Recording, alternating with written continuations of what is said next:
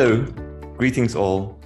I'm Roger Fu, Associate Editor of the Journal of Molecular and Cellular Cardiology, JMCC, and you are listening to the JMCC podcast. Today, we are in for a treat because we are interviewing the scientist who is behind the work that's been nominated for the Paper of the Month in June for our journal. And here I'm talking about the paper that's entitled Hypertrophic Signaling Compensates for Contractile and Metabolic Consequences of DNA Methyltransferase 3A Loss in Human Cardiomyocytes. And the scientist in the spotlight is the senior author on the paper, Dr. Justus Stenzig. Justus is very familiar to me. He is a group leader in pharmacology in Hamburg. And just to declare the conflict of interest, we've been discussing a little bit just before this, I'm also an author on the paper. Although it has to be said, Justus really is the main driver. Again, this is the podcast that puts the scientist in the spotlight. So we're really going to be talking about Justus and his journey. So Justus, welcome to the podcast. Thank you, Roger, for the nice introduction. Justus, so it's a little bit strange because I know you so well. And here we are, me asking you these questions. But I do want you to tell us about your scientific journey. Pre-doctoral journey, and then take us all the way through about how you have come through to where you are today. Yeah, that's a good question. And actually, my scientific journal may be a tiny bit unusual because I'm actually trained as a physician, and I'm also officially working as a physician in pharmacology, which means that I'm also doing a lot of teaching in university for medical students, but also other students. My doctoral thesis is actually twofold because in the German system, people write a medical thesis, and then afterwards, I've additionally done a PhD thesis. And most of the time after medical school, I've actually been employed by the same department in the same university where I was trained as a medical student. So it's a bit unusual because also I'm working as a basic scientist without any proper contact to clinical work, despite the fact that I'm trained as a physician. But so far it seems to work quite well. And the only break I took from this same old medical school in Hamburg was actually working in your lab, Roger, in Singapore. So that's interesting, Justus, actually. So I wonder whether that conversation about the year you spent in Singapore would come up. I'm sure we should also mention that again at another point in the conversation. But sticking to the journey before that, Justus, I wonder whether you want to bring up any significant milestones in the process of all your training, maybe also to point to how you ended up working in this space of where you are today. Yeah, thanks for that very important question. Actually, I have to admit that my career took off very slowly, and I had a very hard start. So I think the first significant milestone was indeed our first paper here on epigenetics. And I'm working in the lab and department of Thomas Eschenhagen, who pioneered engineered heart tissue many years ago. So most of the work we are doing here actually employs engineered heart tissue or other forms of tissue engineering to answer biological and cardiovascular questions. And the first paper that we produced here in Hamburg on epigenetics in EHT, I would consider a milestone, which is not too long ago and has been published in Basic Research in Cardiology. And another one is the recent paper double feature, one of them in circulation, the other one in JMCC, the one we're actually talking about, on DNMT, DNA methyltransferase 3A knockout in engineered heart tissue, in human engineered heart tissue, which I think are the most important publication points in my scientific career. Other than publications, I think a milestone really was my year in Singapore in the Fu lab, which sparked an ongoing collaboration and also opened up my perspective and actually really helped a lot to speed up my career and to make myself more visible, but also to learn a lot of new things about epigenetics. So I do want to come back to this interesting point you now have made, which is almost kind of like leveraging the expertise in Thomas Eschenhagen's domain with the engineered heart tissue, and then building upon that a fresh angle of epigenetics. I think this might be something quite interesting to highlight to the listeners. And just because how you took advantage of something that was very deep as an expertise around you, and then bringing a fresh angle to that. Indeed. So just a brief comment on that. Our lab here in Hamburg is, I think, well known for cardiac tissue engineering. But tissue engineering so far has been mostly about the development of tissue engineering itself and about tissue replacement. And only the last couple of years have made tissue engineering so routine that it can be used to address other scientific questions, of which any group or every group here in our department has their own perspective and their own little niche. And that's how I came to develop engineered heart tissue as a tool for epigenetics research. Yeah, Justus, that's a great one. So the interesting point then to make is, yes, now to the topic where you spent the time in Singapore working with us all in epigenetics, really with you bringing that angle of engineered heart tissue to us. So it was almost like a counter exchange where now we have, speaking with you and with Thomas and absorbing your expertise and helping us set up the engineered heart tissue. Yeah, so I think that was a very fruitful exchange, and I would consider myself to have two mentors in my career, one for epigenetics, which is you, and the other one for tissue engineering, which is obviously Thomas Eschenhagen. And I think so far the technology and expertise transfer went quite well, and I'm still happy about this ongoing collaboration.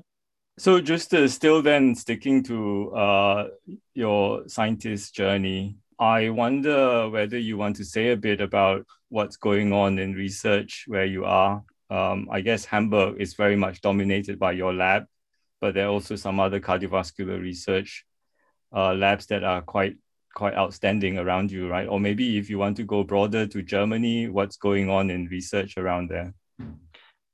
Well, actually, I'm at a middle stage of my career, so I can only comment on this of the perspective, not so much of the politics, but rather of how it works for the average scientist. And I think that cardiovascular science in Hamburg and in Germany has recently taken up a lot of momentum because of the funding of the German Center for Cardiovascular Research, or the DZHK, as we call it in German, which is a fantastic initiative, which was actually also pioneered by my mentor, Thomas Eschenhagen, which opens up a lot of perspectives for collaboration within Germany, but also outside Germany. And then there's a number of European Union initiatives that make my life easier. And the DZHK really made my scientific career a lot easier. And here in Hamburg, we're currently trying to start a collaborative research center together with the cardiology department. So we're trying to build upon the different angles of expertise on cardiovascular research in Hamburg, which is mainly cohort studies and biomarkers from the cardiology side and tissue engineering from our side, and try to shape this into something more collaborative and fruitful.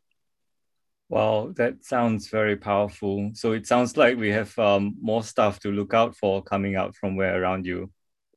Justus, let's now maybe turn the direction towards the area of epigenetics that is the focus of your paper. You want to say a bit about what's going on in epigenetics research in cardiovascular? It's become quite a hot topic, I guess, even for us to have to say it, right? Obviously, our world is all epigenetics, but there's increasing attention on it. I think, as you already mentioned, probably you can answer this question much better than I can, because your focus is somewhat broader on epigenetics than my own. So far, I've been mainly looking at DNA methylation in heart failure. This is one of many, many topics in epigenetics research in cardiovascular disease. And of course, the technological advancement recently has sped up epigenetics research a lot, because many experiments rely on novel technology. as you probably know best, employing all these novel technologies. So I think, of course, the ultimate goal is to head more into a therapeutic area. But so far, there are some attempts, mainly with beta bromodomain inhibitors and HDAC inhibitors. And so far as I know, DNA methylation is not being developed that actively as a therapeutic principle. However, with the recent advancement of epigenetic modification tools like epigenome editing, also DNA methylation might become accessible as a therapeutic focus. Yeah, I think that's really interesting, the way that you're describing it, Justus. The technology really will hopefully help us to get some great ways to get to this. And your comment about histone modifiers going towards clinics and trials and so on, that reminds me of all the other scientists in this epigenetics field which you and I know very well about, and how amazing some of this work is coming out from this community. Just to close on that subject of the science, because we are going to hear you speak in a webinar on this topic on the 12th of July to speak about the work precisely. So folks, look for the flyer and also the link to the webinar. We look forward to hearing that from you, Justus. I don't know if you want to say anything about the work specifically. Yeah, thank you, Roger, for pointing to this. I think we will hear a lot more about the actual science behind it there. And this will also be Ralf Gilsbach speaking in that session. So probably we'll hear two pretty much different perspectives on the same topic. Because what we will be talking about and what the paper is about is DNA methyltransferase 3A knockout in human engineered heart tissue. And we actually discovered, or we think we discovered, a fine-tuning function of DNA methylation for metabolism, especially for HIF signaling and PPAR gamma signaling. And we think that it needs a lot of harsh conditions that will probably not even ever pop up in vivo to uncover these effects of DNA methylation-based modification of metabolism. And I'm happy to discuss this in more detail in this upcoming webinar. That's great, Justus. In fact, given that you've pointed out this link to metabolism, it reminds me that in our last podcast, when we spoke with Rong Tian, and that's her area of metabolism, and I see some level of convergence between epigenetics and metabolism. So it's not surprising that that is a direction that we'll be seeing coming up in lots more research work. Apart from that, I wonder whether also you want to mention any other directions that the epigenetic field seems to be going towards. I think you mentioned therapeutics, new technologies. I think with regard to epigenetics and especially DNA methylation, the heart is a very special organ. Of course, it's our organ of interest and that makes it very special, but it's also a very individual niche of research because it's neither very plastic DNA methylation like in cancer, nor is it plastic in a way as it is in neuroscience, but we think that it has to be plastic in some way, but probably it performs its very own individual role, which is different from regenerating tissues or more regenerating tissues, and also from the brain. So we think there's still a lot of research to do also on DNA methylation. I have to say, though, that we indeed believe that DNA methylation only performs a fine-tuning role, but we still also don't know how it's connected to other epigenetic marks, even though, for example, Ralf Gilsbach and Gianluigi Condorelli and others contributed a lot to these questions, but still there's a lot of open questions, also with regard of DNA methylation, but also DNA methylation and other epigenetics marks in other diseases. For example, just to name atrial fibrillation, where research is only taking up momentum right now. Actually, that reminds me, Justus, your paper, which is the feature here, is actually part of a series in the journal, isn't it, for epigenetics? Yeah, this is a desynchronous special issue. I'm sure there's a number of other interesting contributions soon to come. Yeah. And we're, of course, happy to look out for those. So just as we're coming to the close to the end of this interview, but before we leave it, I cannot miss out asking some more personal type questions towards you. And this is in fact about Volvo. And the reason I'm bringing up Volvo is because you kindly hosted me once in Hamburg, and I saw your very old Volvo car. I thought that you might like to say a bit about your fascination about the car. Thanks for pointing this out, Roger. So scientists, as most of the listeners will probably know, do have a life apart from science. That's good. And one of my areas of life apart from science is indeed vintage cars. And I'm also additionally, without wanting to advertise it too much, playing in a hard rock band when I'm not at work. And admittedly, this happens every now and then that I'm not at work, and then I'm happy to do these things. And I'm also happy to host other scientists here in Hamburg, and especially, of course, Roger, and drive them around in my old Volvo. Yeah, so just so for the listeners to know, if you ever do go to Hamburg and look up Justus, you get the pleasure of sitting in a vintage car, a Volvo vintage car, no less. Okay, Justus, last question in this list of topics. Thank you so much for patience. I wanted to ask you if, I know you are still fairly young in the scheme of things, but, for a very much earlier scientist, I wonder if you would say a bit about how you chose, how should people be thinking if they wanted to choose areas of the research that they want to go into? Cardiovascular is so wide. That's a tough question, because I'm pretty sure that I didn't do everything right from the start. Otherwise, I think my career would be a lot more advanced than it is now. But that said, I also started off with a rather unusual situation, because here in Hamburg, in our pharmacology department, tissue engineering was basically set as the main tool for research. So when I started doing research on my own, without having a specific input on what to do other than Thomas Eschenhagen's, who taught me everything I know about tissue engineering, I basically was free to choose whatever to do with tissue engineering. And back then, this boiled down to a very particular scientific question, because epigenetics research had been hampered by the fact that it's very important to do cell type specific research.